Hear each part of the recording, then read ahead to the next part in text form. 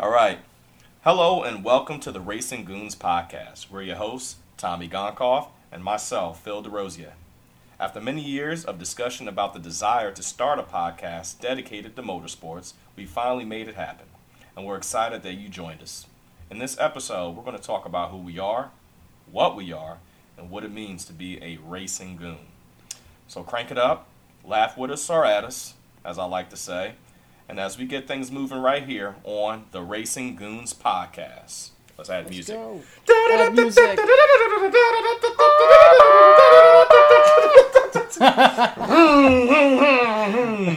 Boom. All right. Sponsors. All right. Firstly, we want to thank our friends over at AE2 Creative for helping us get this off the ground. Andrew is not only a business owner, he's also a car nut and definitely a closet racing goon. So thanks to Andrew for being awesome.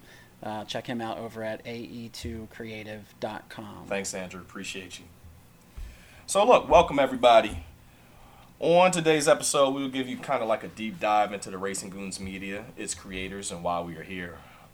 So, like I said, I'm with my buddy Tommy right here, and we're just going to kind of introduce you to us. So I'm going to ask him 3 questions, and these questions are pretty simple, I think, right? Yeah, straightforward, right? Right. So, I'm Phil. This is directed towards Tommy. So, Tommy, how do we meet? Well, first of all, my name's Tommy. I'm Tommy Gonkoff, and half of the Racing Goons podcast. And so Phil and I met at Autobahn Indoor Speedway back in 2013. Yeah, 2013? Yeah. And it was like the best season of kart racing that I've ever had. It was actually my first time racing in any kind of league, any kind of kart racing league, any racing league, period. And Phil made like a big impact on me from the start as like the guy with all the confidence comes in there, and I'm like, man, this guy's an asshole. But really, it wasn't long before I kind of learned like, damn, this is the real deal. This guy's awesome, you know, and not only as a racer but as a person as well. And we've been like best friends ever since. Definitely. Oh, thank you, Tommy. Oh my God. All right. So, being that you're a racing goon, how did you get into racing? So, early on, I guess when I was really young. So I've always been like really athletic, but my parents we had dirt bikes and 4-wheelers and all that stuff growing up. So I started riding when I think I was like 9 years old or so, and just really kind of grew a love for motorsports. And then not long after that, I learned about Formula One, and I was just hooked on F1. So I just started watching everything F1, and then also pretty much anything connected to racing. It was on TV. But yeah, how did I get into racing personally? I mean, I've been doing a lot of like sim racing and things like that, PlayStation games and all that. But yeah, it really wasn't until Autobahn in 2013 when I started actually like racing competitively in a league environment. Yeah. It's dope, man. Yeah.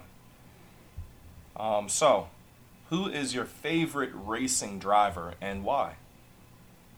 So my favorite F1 driver, current and probably for a really long time, is Lewis Hamilton. And the reason it's Lewis is just because, number one, we're the same age. That's always been pretty cool to me, that, man, this guy is the same age as me and he's doing these things. And I've been following him since just before he made it to F1, which is GP2 at the time. And I was always like, damn, this guy's awesome. You know, watching this dude, he was just such a smooth driver, and I liked his driving style, and I liked his personality, and he's like really reserved at times, but also just on another level at the same time. So I've always just had a big thing for Lewis and supported him throughout all of his years. But beyond F1, my favorite like driver kind of all around, that's somebody that can do pretty much anything, is and has been since I was a little kid, Travis Pastrana. So Travis, also somebody that's really close in age to me, only a couple years older, I believe, has ridden dirt bikes, raced dirt bikes, and won all kinds of championships, done X Games. He moves into like rallycross and dominates for years. He raced in NASCAR, might not have done too well, but he's just so good at everything. And beyond racing, he's good at everything else Did he do some drifting as well? I don't know if he did any drifting, but he drifts the shit out of all of his rally cars through the woods. And I mean, there are so many awesome videos of Travis. And what makes that even more special is Travis lives right here. He literally lives 5 minutes from where we're sitting right now. Wow.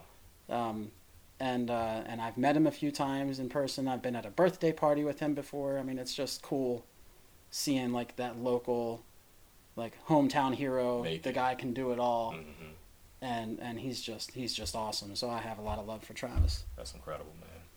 But we're gonna turn it over to Phil now. So, Phil, what is your favorite thing about motorsports in general? Hands down, is just the cars. It's the cars. I love engines. I love the way they sound. I love the way they smell. I love the way cars go around the track. I love the tire marks that are placed on the track sometimes when you're leaning into a curve or leaning into a corner. I love everything about the cars and what they can do and what they're capable of. That's what I would say. Yeah, that's all good stuff too. So you guys will get to hear Philippe is like, he is the fastest guy that I know. He's like the top level athlete that I know personally, really closely. And so how old were you when you realized that you were a top level athlete? So for context, what he means by fast is because that can go many different directions. I almost wanted to say that, Tommy, no, you're faster than me. But in the context of race car driving, that's what that would have meant. So what he means is running, like running. I actually was an Olympic level sprinter many moons ago. But to answer his question, when I realized that I was a top athlete was I realized I wanted to be a top athlete in 91, 92 when I was watching world championships in my uncle's bedroom. But how old were you in 91, 92? I was 7. 7 years old. I was that's 7. That's when you figured it out. Yes, and then I was just hooked from watching world championships, world track and field championships in 91 in my uncle's bedroom. And then it kind of went on to the Barcelona Olympics side, and I just got hooked every year. And so what I would do is I would just point at people and say, I bet you I can beat you in a race, like an arrogant little prick. And I won some, I lost some, but I think the thing that defined my future in athletics is that I just kept coming back. 7, 8 years old. Mm-hmm. So beyond racing, what other things are most important to you? The most important thing to me, and just like you, I'm pretty sure, Tommy, is our families. My wife and kids and my just support structure are the most important thing in the world to me, and everything I do is to uplift them. Yes, sir. All right, so why are you a racing goon? This is his 4th question. We're supposed to be asking 3 questions, but anyways. I'm a racing goon because I love racing. I love a competitive environment. For instance, I'll go inside of a barbershop, right, to get my hair cut, or I'll go in any atmosphere where there are athletes and people talking about how good of an athlete they were. They're always talking about football, basketball, soccer, and you want to know what's crazy? I don't know shit about those sports on like a forensic level, but you talk to me about racing, whether it's Formula One, IndyCar, even drag racing sometimes, NHRA, big ups to them. I can have a really nice conversation about that. So I would say I'm a racing goon because, again, I love racing and I love competing. I love cars. I just love everything racing. I love everything that a car can do. How about that? Yeah. So instead of moving right into our next segment here, I think that kind of opens up, like, what is a racing goon? Like, why do we call ourselves the Racing Goons? Because we're has-beens. Because wannabes, has-beens. Yes. We love racing, though, and all types of racing. It's not just F1, but we love racing. We love motorsports. We love the competition. We love everything that's kind of tagged along to it. And but yeah, we love all things racing, but more than any other type of racing, we love F1. Mm-hmm. But what is Formula One? What is F1? It's the highest class of like international open wheel racing, right? It's the absolute pinnacle motorsport. But why do we love it so much? I would say it carries the most glitz. It carries the glamour. These are the most finely tuned machines and drivers on the planet, in my humble opinion. You won't find a motorsport class that is so tightly restricted, that is so tightly analyzed. Again, I used the word earlier, forensic. I mean, you have to be a forensic analysis to get the best out of these cars.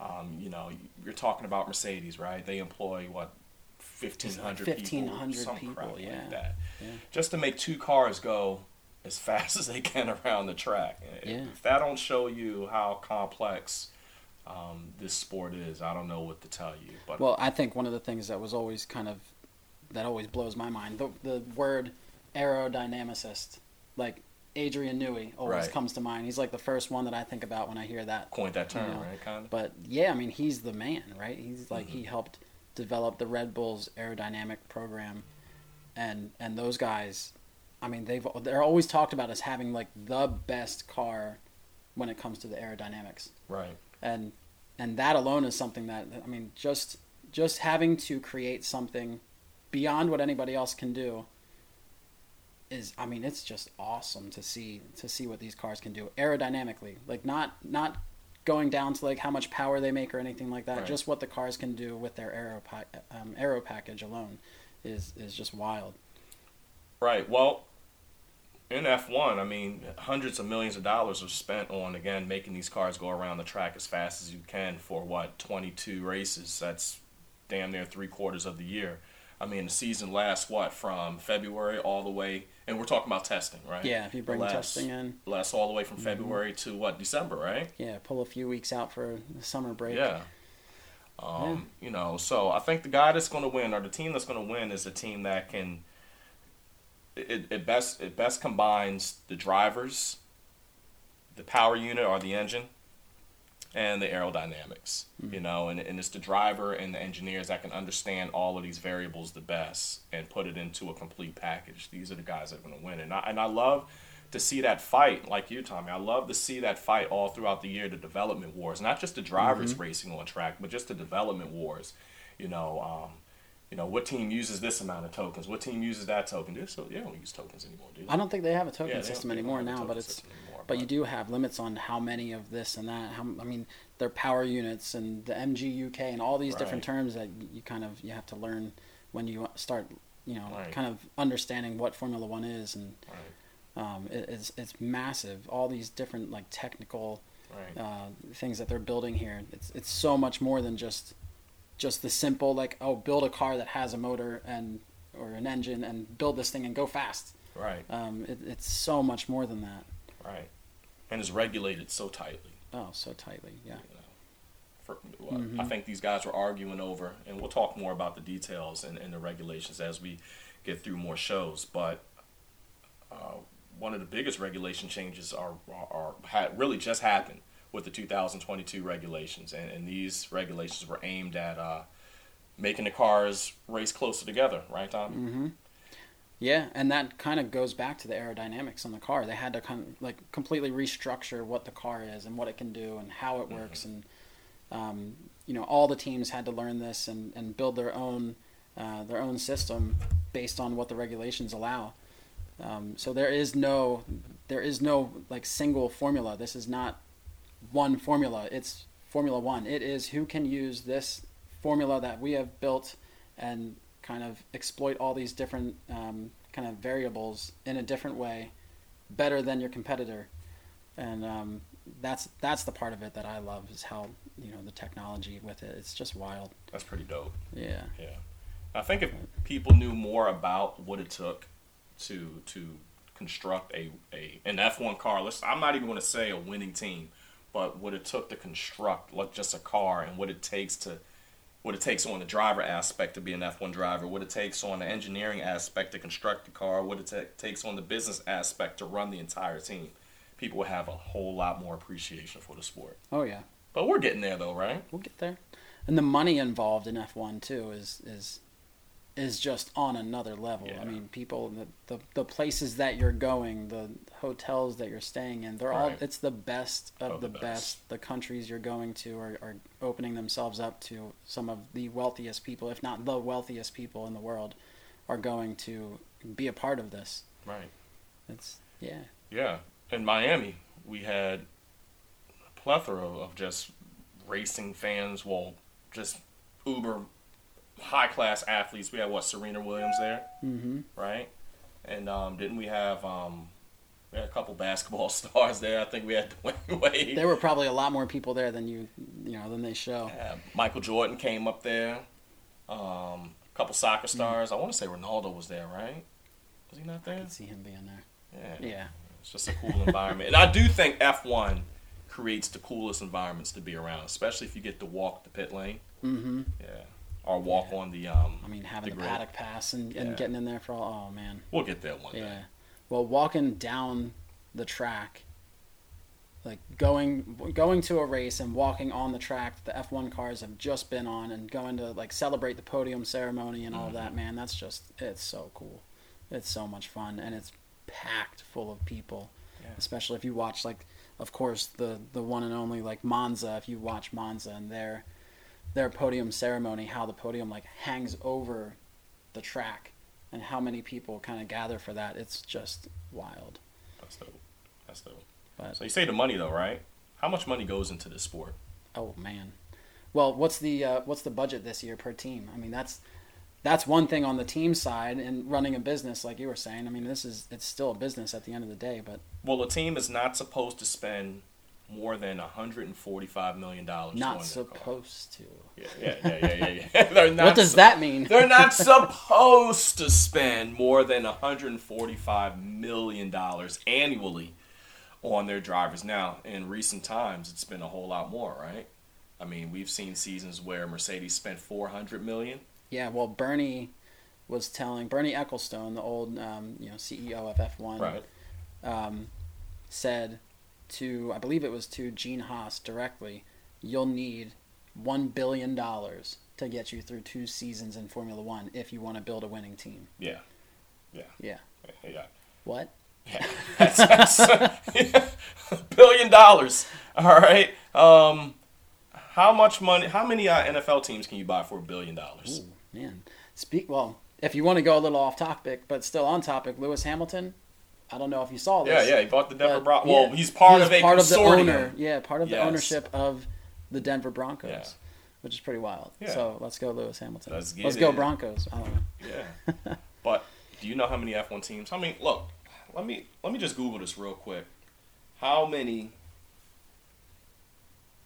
NFL football teams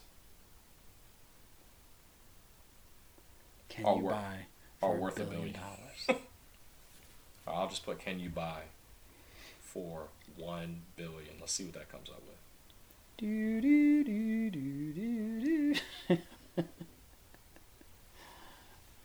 NFL's, all right, let me just go to NFL's most valuable teams. Ooh.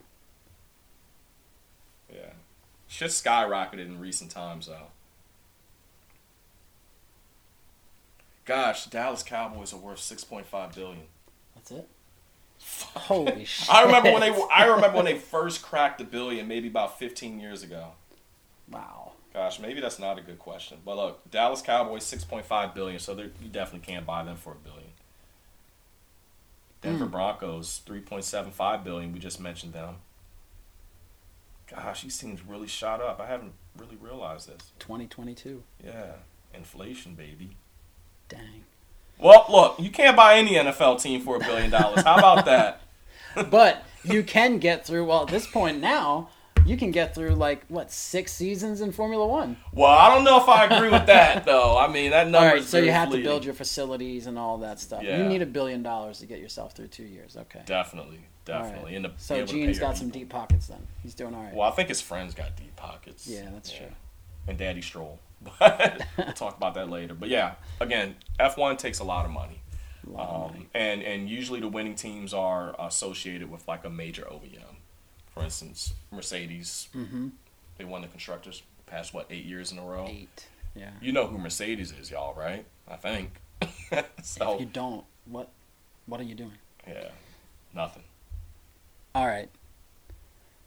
So, all right, speaking of F1 cars, to kind of take it the other direction, what can an F1 car do that regular cars can't, or vice versa?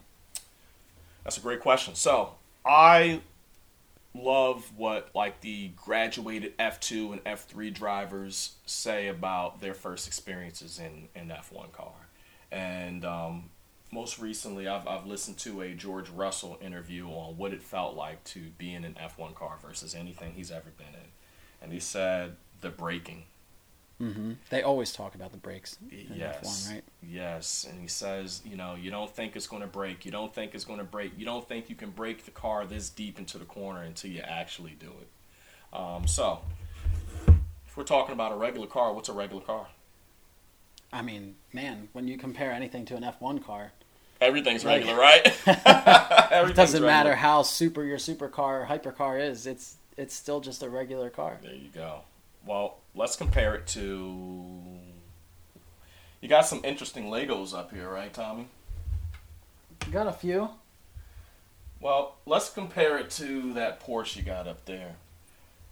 What can an F1 car do that Porsche can't do? I would say, I already mentioned the braking. It can't brake as deep into a corner. I mean, man, okay, how about what can that Porsche do that an F1 car can't do? It can carry two people. I mean, it can, okay, there you go. It can carry two people. Yeah. That's pretty much about it. I can't look at that car and say that thing can do something else. It can play music, but I mean, F1 drivers got a radio. It can play. Well, and I can turn it on and off with a key. You can go into reverse. No, an F1 car can go into reverse now. Yes, it can. It can. Barely. Yeah, you got to go through like 10 different switches and whatnot, but you can get into reverse now. Okay, it can consistently use reverse gear. There you go. There you go. And you can turn it on Buy and off. 911 if you want to be able to go in reverse. Yeah. There you go. But I know F1 cars, they corner at what, 4.5, 5 Gs? Man, braking. Yeah. Braking, they hit that. Cornering, they hit that. Acceleration, I don't know exactly what they hit at acceleration, but it's 0 to 200 back down to 0 in a crazy amount of time. 7, 8 seconds, something like that. Yeah, I believe it is somewhere around 8 seconds for the current F1 cars. Yeah, ain't no regular car doing that. Well, that's why I love research. F1. It's time to look because we're going to find one that goes 0 to 200 back to 0 in 8 seconds. F1, 0 to 200 back to 0. I think Red Bull did some kind of experiment with that. I feel like they would have been the ones to do it. So I don't believe this, right? So I just Googled that. It says, while it takes 2.6 seconds for a Formula One car to hit 100 kilometers from 0, that's basically 62 miles an hour, right? I don't believe that. 2.6 seconds? There's no way. Yeah, but they have a little bit of slip off the line, and then they get moving. It's more like send it from 50 to 200. I bet it's something. Oh. This is an added part. Let me read it. Sorry. While it takes 2.6 seconds for a Formula One car to hit 100 kilometers an hour, basically 62 miles an hour, it only takes 4.5 seconds for a Formula One car to hit 200 kilometers an hour from 0. Exactly. 124. So for another 1.4 seconds, you're getting another 62.5 miles an hour. Yeah, that's pretty fast. That's moving. Mm-hmm. Yeah, that's crazy. But other motorsport, moving over into rally cars, they're like 1.9 to 60 miles an hour. Yeah. Those things are wild. Tanner Faust talked about how quick those things accelerate. They get up and move off the line on dirt. That's insane. It's crazy. All right, so 11.8 seconds to get to 300 kilometers an hour is 186 miles an hour. And then back down to 0, and I mean they stop on a dime. So, I mean, I know playing the F1 sim, I break at the 50-meter board to turn into a corner that I'm doing 100 miles an hour on from 190. That's crazy. And just send it in there. Yeah. It's wild. You don't think you can until that last moment. You're like, oh shit. But of course, in a video game, you outbrake yourself. You crash in the wall. You back up. You do it again. Jeez. All right. What is your favorite track on the calendar? On the current calendar? Silverstone. Silverstone? Mm-hmm. Spa comes a second. I was going to say Spa, but why Silverstone for you? Well, I like this little complex, this little series of corners called Maggots Beckett's. Mm-hmm. It's just quick, left, right, something like that, right? Yeah, it's left, right, left. Yeah, come down left, go uphill to the right, and come over the crest slightly to the left. Tommy would know, y'all. Tell him why, Tommy. Oh, you're talking about Silverstone. I'm talking about Spa. No, Tommy would know about Silverstone. I would know about both of them, I guess. Yes. But Silverstone, yeah, okay, I know about Silverstone. I spent a little time there. Doing But what? as far as what my favorite track is, Doing what, Tommy? What were you doing at Silverstone back in 2014? oh man, breaking hearts.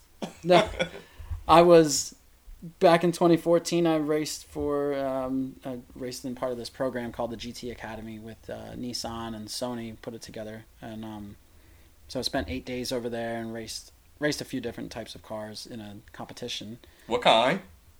We were in 370Z GT4 cars, so they were like stripped out 370Zs, Nice. and I don't think they had ABS. I know they didn't have traction control, but those things were a lot of fun to drive. Probably more enjoyable driving that than it was in the GTR, just because the GTR was such a heavy car. Yeah. Still fun to drive. But then we also drove these little like F1600s or something, I think they were. Formula Ford, was it? It might have been something like that. Okay. Yeah, they were just little lightweight open wheel cars, and we raced those on the Stowe circuit, which is like the infield circuit of the Silverstone tracks. And that thing was cool. That was fun. Slow, but fun to drive. And then we drove the the Nissan Juke Nismo version. I mean, that was goofy, but it was still fun. We drove some Nissan Micras that were just these old, like 1980s probably Nissan Micras with like a steel plate welded to the whole driver's side, and you're going around this oval track, and guys are just like beating the shit out of each other in these cars. And as far as like the most fun I've ever had in a car, period, that trumps everything. Wow. Because everything is so close. You're bouncing off of each other, and I mean, at one point I'm going into turns 3 and 4. Going into turn 3, which over there it's a right-hand oval, so you're turning right instead of left.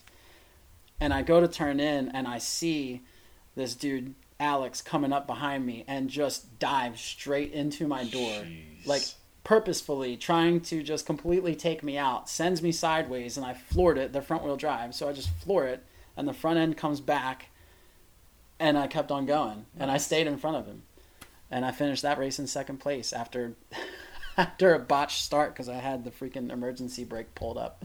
What the fuck? They didn't show that on TV. Yeah. Oh man, but yeah. Tommy's a real racer, y'all. That's basically what he's man. trying to tell you. I like to have fun. Yeah.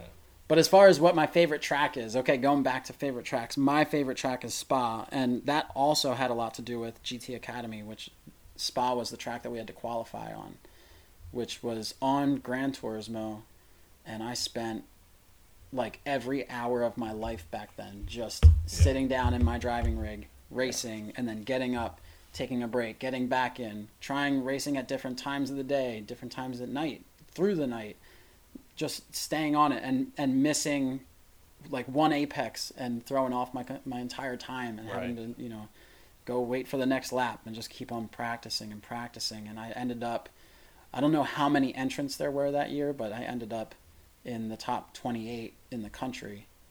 And then moved on to New York and then to Silverstone. We were so happy just for crazy you. experience. We were really happy for you. So look, let me kind of go off topic just for a little bit. When I first met Tommy, right, we were both into GT Academy, our Gran Turismo. And I remember I was kind of bragging about the fact that I was like in the top 1,000, of fastest drivers on Gran Turismo. And I thought that was just something to be so proud of. And it is. And it is something to be proud of, too. It's not anything to be proud of when you come across a guy who was in the top 100 of all the drivers. Now, mind you, there were how many drivers would you say, or how many times were posted on Gran Turismo during that season? When you had those GT challenges. 100,000. 100,000. Plus, maybe. I don't know exactly what the number is, and I could be way off, but I feel like if it's not at least 100,000, and it might be 400,000. It's something crazy like that. It's an astronomical number. And you know, I was proud of myself for being within the top 1,000, but then think about how the wind got taken out of my sails when I came across a guy that said he was in the top 100, and he legitimately was. I think you were better than that. You were like in the top 50. You know, and I was like, wow. I was up there. But what even takes that a step further is you said that to me, and I don't know if we already knew. We couldn't have. I don't know if I knew at the moment. But then we find out literally the fastest guy was at the go-kart track with us, racing against us in the league. Right. So here's Philippe thinking he's hot shit. He's in the top 1,000. Mm-hmm. Then me, and he comes up to me, and he's like, oh, you're top 100, get the fuck out of here. And then here comes Andrew, and he's like, yeah, I'm number one. But he's just this like quiet dude. He's like, he was very quiet. Yeah, I'm number one, but it's okay, you know. And I'm like, dude, that's amazing. It is. And he's there all the time. It's not like it's a fluke. He just somehow like he cheated or something. No, he literally is the fastest freaking kid on the game, and he's still up there. Right. To this day, all these years later, he's just nonstop. It's wild. So, Silverstone, out of all of that, Silverstone is my favorite track because I love the Copse, Maggots, Beckett's, Chapel, onto the Hangar Straight section. Tommy loves Spa. What's your favorite corner in Spa? I mean, going up through Eau Rouge, you have to, like, it's just so cool. Coming down the hill, like, you charge down the hill. Right. You turn left, and you send it full speed. You don't even lift. If you're in an F1 car. If you're in an F1 car, you lift in everything else. Okay, maybe. I don't know about the F2 guys. They probably roll through there pretty quick. I don't know. It'll be interesting to find out. But in an F1 car, these guys, as long as it's dry, they will run right through. And what's even cooler about it is they go through there flat out, and you hear the deceleration as the car sinks down. And like all that energy goes down, and then they come up over the hill. Yeah. Excuse me, and they're like slightly turning. Yeah. So you hear the car like screaming coming down, and then you hear it bottom out across that depression coming or compression, right? And then the car lifts and gets really light, and it kind of like floats over to the side over the curb. Man, it's just I don't know. There's been some major accidents on. There have been quite a few, and then even. I believe, was it 2019? 2019, yeah. 2019, Formula 2. Hubert. Antoine Hubert. Yeah. Yeah. Mm-hmm. Rest in peace. Yeah. Colin actually had a picture upstairs. My son, I think at the time, so 2019, he would have been 8 years old, and he watched that race. Wow. We talked about it for a while, and Colin had drawn a picture and said, for Antoine. Wrote for Antoine on it and hung it on his wall, which I thought was pretty awesome. Yeah. Pretty cool. So rest in peace. From the thing I remember about that specifically is when it actually happened, we were watching it. It was just kind of post-quali, right? We were watching a post-quali event, and Lewis was being interviewed. Yeah, and you just seen the accident, and you saw instantly how concerned he was about that. He looks up at the TV, and I remember he looked at the TV with like this just concern and just like, ooh, man, I hope he's okay. Yeah, he was concerned. Yeah. Definitely. And that place shut down for a while after that. I mean, it was it was kind of dark. Really, it was a gloomy really dark, moment. Yeah, sad. Yeah. Mm-hmm. It's a dangerous sport, y'all. Very dangerous. All motorsport. And we've seen a lot of crazy crashes that you look at and you're like, oh shit, that guy, he could be dead. Luckily, these cars are not only the most like technologically advanced cars when it comes to speed, they're also the safest cars. Right. Which, I mean, having an accident at 180 miles an hour, not peeing your pants at 180, not that kind of accident, but crashing into a wall at 180 plus, and being able to get out of a car and say like, yeah, my legs hurt a little bit, but no broken bones. Not like some of these guys don't even have. They're like not even bruised. Right. So what makes these cars a little bit safer to race? What are some of the things that were added to these cars to make them just that more safe? I mean, the way that they build the structure around the driver and the monocoque and how you sit in this shell that is your crash structure, like your own personal bubble that you live in. Bubble. But then beyond that, what they moved into is it's called the halo, which initially when they built this thing, which is like a almost looks like this tube that wraps like right in front of you, like right in your line of sight, and it's just slightly elevated so that if you crash or you flip, this thing will protect your head from hitting the ground first, and instead the halo hits. Or if another driver crashes, because we've seen that happen, where drivers go over top the other car and the wheel like hits the other guy's helmet. Right. Now this helps that from, or it's supposed to keep it from happening. We have seen it still, but that's, you know, making things much, much safer. Who have we seen this year where we said to ourselves, you know what, if it wasn't for the halo, this guy would be dead? That was at Silverstone with Guan Yu Zhou. Yeah. Flipping over on the start of the race, right? Tagging, I believe it was... George Russell. It was George Russell and then also Pierre Gasly, kind of tied up in the middle. The three of them all trying to go into one spot. George Russell gets turned sideways and drives right into the side of Guan Yu Zhou. His car just somehow flips over and rides on the halo and the crash structure in the rear of the car. Yeah. Right? The roll hoop. The roll and hoop. Slides on this. Which is not supposed to fold under pressure. It wasn't supposed to crack the way it did. So you guys should Google that incident and see how that roll hoop crumbled under that immense pressure. It just disintegrated. Yeah. And slid. So, I mean, at that point, all right, based on the numbers that we looked at, right? It was like 4 seconds to 130 miles an hour. Yeah, thereabouts. Right? Mm-hmm. They were probably moving. They were at 150 some 150. Yeah. When that happened. So sliding on your head at 150 miles an hour and then hitting the gravel and having that throw your car up in the air into what almost would have been the stands if it wasn't for the catch fencing. Yeah. If that halo was not there, right.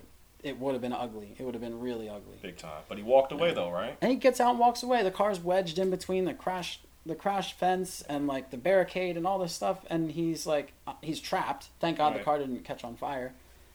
And he comes out of it and he's just like, all right, cool, I'm good. Send me to the hospital, get me checked out, but I'm ready to race again.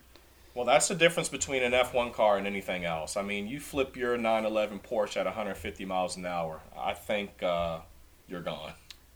Yeah, you're also going to be getting thrown around quite a bit as well. Yeah. Which in an F1 car, you're strapped in, you're not moving.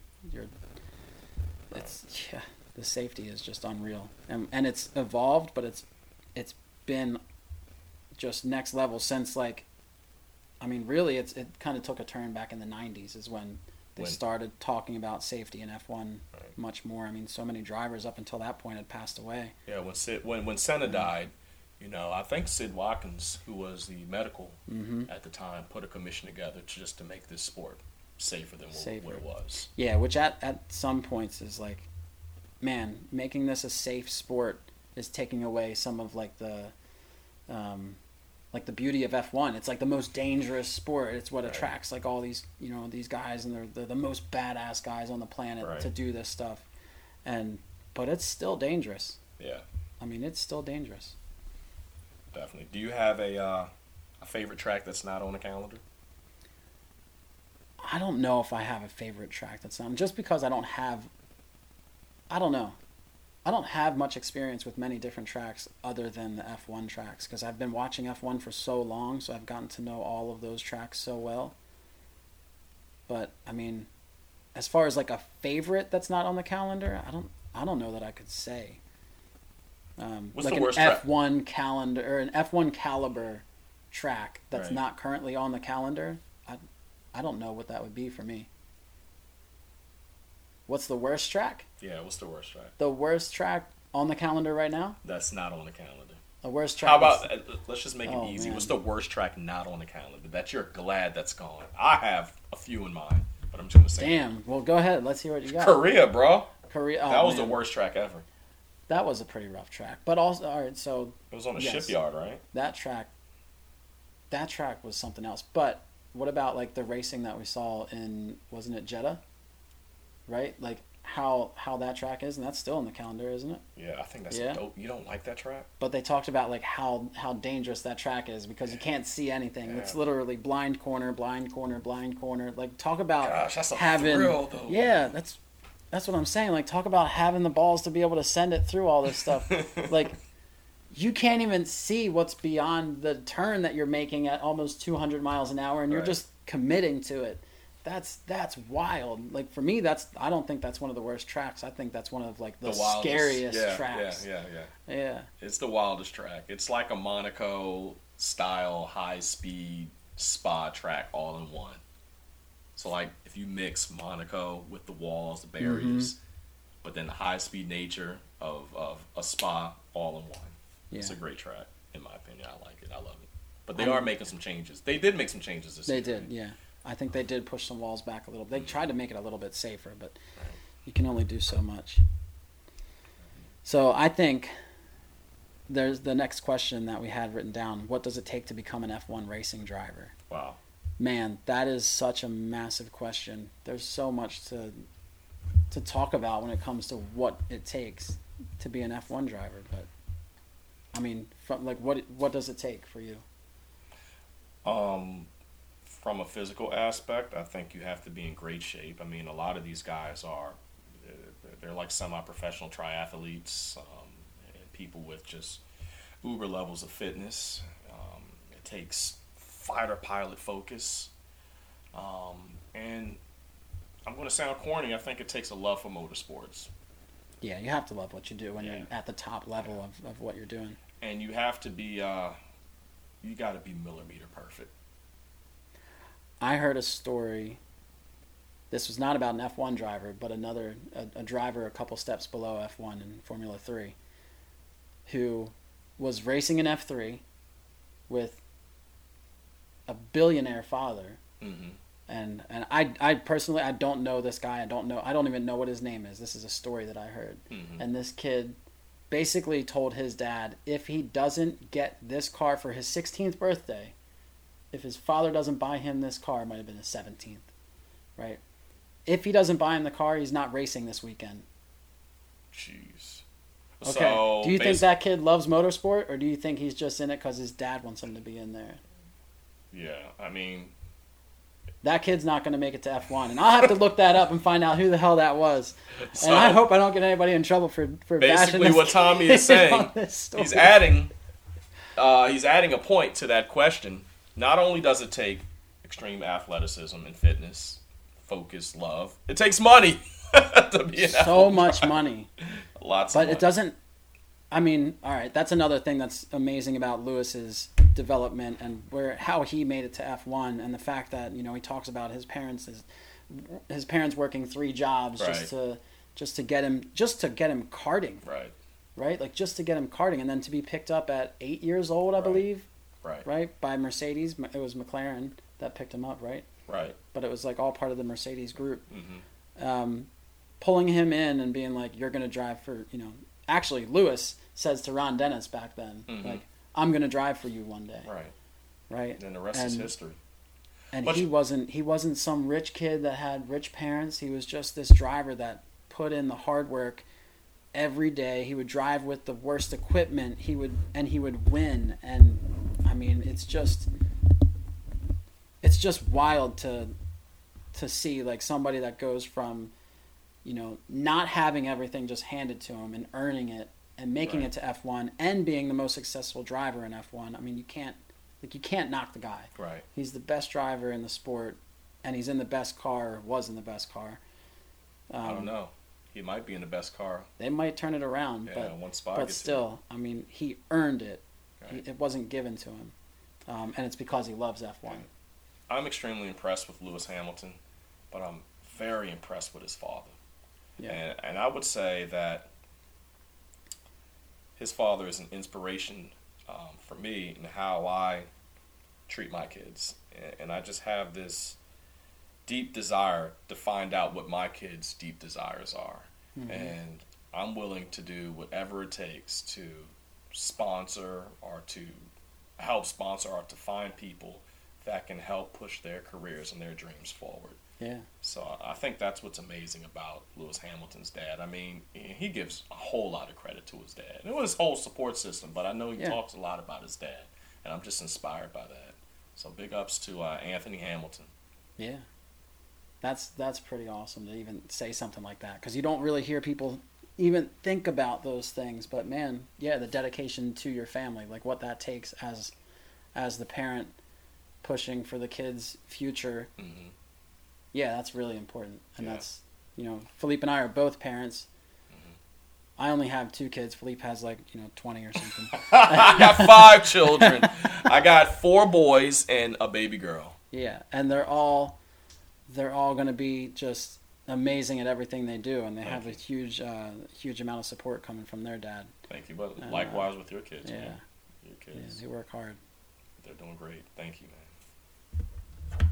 All right, so we'll get deeper into what it takes to become an F1 driver and how what that road is, and what you need to accomplish before you can even think about being on an F1 team.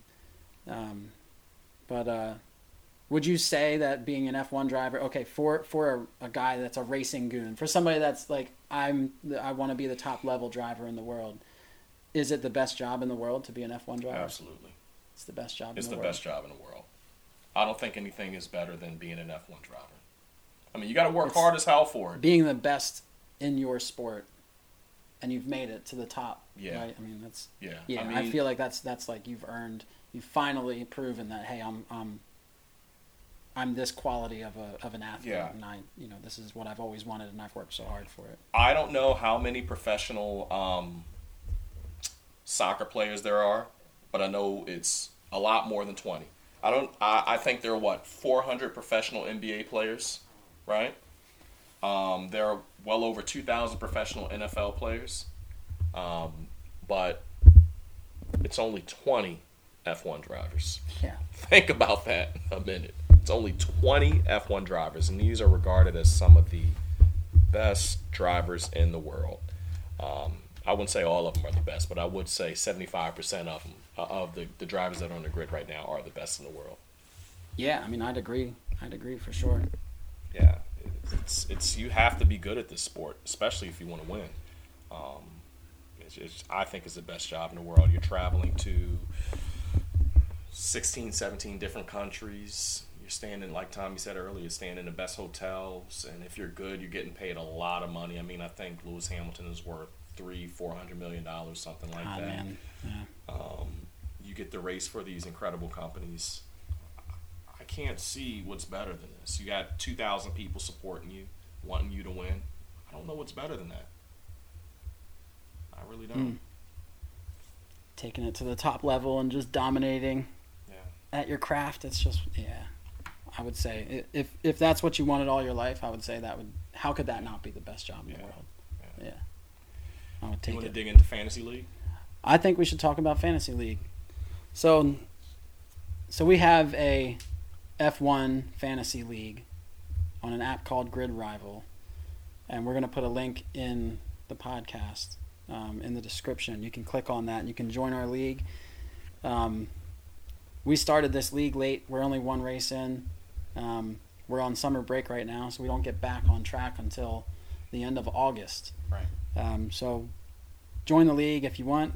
Jump in, pick your team, pick your drivers, and let's have some fun. See what happens. We're only 1 race in. There's still a long way to go. Maybe we'll give the winner a T-shirt. How about that? Make T-shirt. A really nice Racing Goons T-shirt with our logo. Maybe we'll feature our logo for the first time on that T-shirt of the winner. I like it. Let's do it. Bet. All right, there you go. Winner gets a T-shirt. Winner gets a nice T-shirt. One size fits all. Well, you got to tell us what your size is, you know. But with that T-shirt, I imagine you'll get to see our logos and everything, we're working on in the future. Yeah. We're going to have some fun. But, all right, guys. Well, hey, thanks so much. Thanks, guys. We're going to wrap it up. We're going to say thanks first to Andrew, AE2 Creative. He's the one that's kind of helping us get this thing up off the ground and moving. Philippe and I have been talking about doing this for, 7, 8 years. 7, 8 years. We just talk about cars. We talk about family, we talk about racing, we talk about everything, but we just love talking F1. So we're just excited to make this thing happen and just Definitely. spend time. And thanks again for joining us. Thank you, brother. All right, man. Y'all have a good night. Night, guys. Or day. Later. Or day.